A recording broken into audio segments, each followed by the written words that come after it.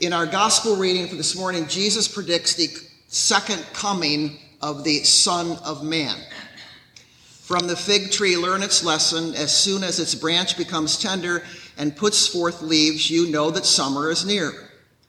Truly, I tell you, this generation will not pass away until all these things have taken place. Therefore, keep awake. Now, this is the kind of passage that is a favorite of doomsday preachers and novelists. It became mainstream back in the 1970s with Hal Lindsey's book, The Late Great Planet Earth, where he predicted the end of the world and the second coming in 1980. 10 years after he wrote the book, there was no second coming, and Hal Lindsey was a very wealthy man. Jerry Falwell predicted God would pour out his judgment on January 1, 2000. Pat Robertson said it would happen on April 29, 2007. The followers of Nostradamus insisted that the world was going to end by 1999. When that didn't happen, they quietly revised it to December 21, 2012. And who can ever forget the popular Left Behind novels, a 16-volume series that has made millions on books, movies, and games. And least we mainline Congregationalists believe we hail from a more sophisticated theology. Consider the following. A few weeks ago, a minister by the name of John Pope appeared in our church service. Following the postlude, he told me he was writing a book about New Haven and that he was a distant relative of John Davenport. And then he said this: the first settlers of New Haven, including John Davenport, believed passionately in the second coming of Christ. Additionally, the New Haven people went a step further and flattered themselves that they were the founding Christ's millennial kingdom, and that their city would be a seat of an empire where Christ would come in person and live with them for 1,000 years. But that's not all. In his book, A Modern History of New Haven, Everett G. Hill writes this: the return of Christ is the reason the early fathers of New Haven devoted 1/9 of their city to open space. See where I'm going here? They needed a huge space because they expected not only the second coming of Christ, but the arrival of thousands of saints, hence the New Haven Green. Jesus preached, surely this generation, meaning his generation, will not pass away until all these things have taken place. That was over 2,000 years ago. What do you think? Did Jesus get it wrong? Well, it's entirely possible that he did. After all, Jesus, like all of us, was a product of his time and his culture. Biblical scholars all agree that he and his cousin John the Baptist were clearly apocalyptic preachers. They also agree that when the second coming did not happen after his generation, the early church began to focus more on Jesus' pastoral qualities than his prophetic ones. So the way I see it, we have two choices this morning. We can file this passage away with other stories in the Bible that are historically fixed and no longer all that helpful for today, or we can reinterpret it for a new day. I'd like to offer the following reinterpretation. Perhaps Jesus was also talking about a perpetual second coming, a different way to keep awake for it. Did you notice in this passage that Jesus refers to himself as the Son of Man? Scholars tell us that Son of Man is a title for someone who is fully human. Jesus, we have been taught, was fully human and fully divine, or full of the divine, or as I like to say, Jesus was a window to the divine. Keep awake, for the Son of Man is coming before this generation passes away. Note, Jesus did not say, I am coming. Note, he doesn't say the Son of God is coming. He says the Son of Man is coming. And so my reinterpretation for 2021. Perhaps the Son of Man here is referring not just to Jesus the man, but also the corporate body of Christ, the fully human body of Christ called the church, meaning you and me. Now that's a game changer. Instead of us waiting around for Jesus to come back and make things right, Jesus is actually waiting for us to come back and do it in his name. And he's been waiting a long time. O come, Emmanuel. Emmanuel is not a title exclusive to Jesus. Rather, it was coined 1,000 years before his birth. Emmanuel means God with us. It applies to Jesus, to be sure. However, I submit it can also apply to the body of Christ, the church. So Jesus is waiting for the church, empowered by his resurrected Spirit, to be the second coming on earth over and over again. And how do we do this? How do we know when it's time to be the second coming? By keeping awake. By waking up to what is threatening the beauty and the sacredness of our world.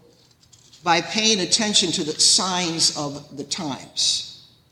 Signs of the times like global warming. Consider the wilting fig tree.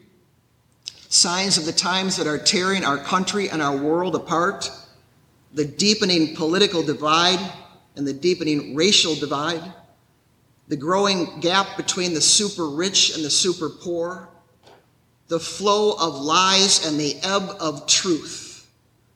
We must keep awake to all of this. Keep awake.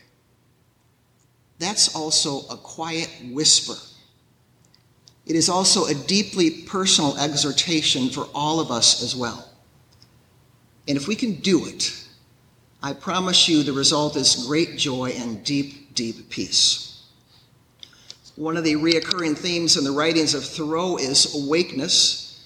In his chapter titled Where I Lived and What I Live For, he writes, "To be awake is to be alive." The Buddhist tradition uses the word enlightenment. When India was on fire with this message, people came to Buddha and asked, "Who are you? Who are you that you possess such knowledge and such peace? Are you a god?" they asked him. "No," Buddha replied. "Are you an angel? You must be an angel." "No," answered Buddha. "A saint? Surely you must be a saint." "No," he replied. "Then what are you?" Buddha answered, "I am awake." When I read that, I was reminded of a photography class that I took my first year in college. On the first day of class, 25 freshmen were seated quietly in this room. And 10 minutes after the hour, there was no professor in sight. A quarter after the hour, we were getting ready to get up and leave and go have coffee and enjoy the day. And then suddenly he appeared. He was wearing a wool sweater and round wire glasses. He looked like a much older version of John Lennon. And he quietly walked into the classroom, and without saying a word, he proceeded to crawl up and stand on top of his desk.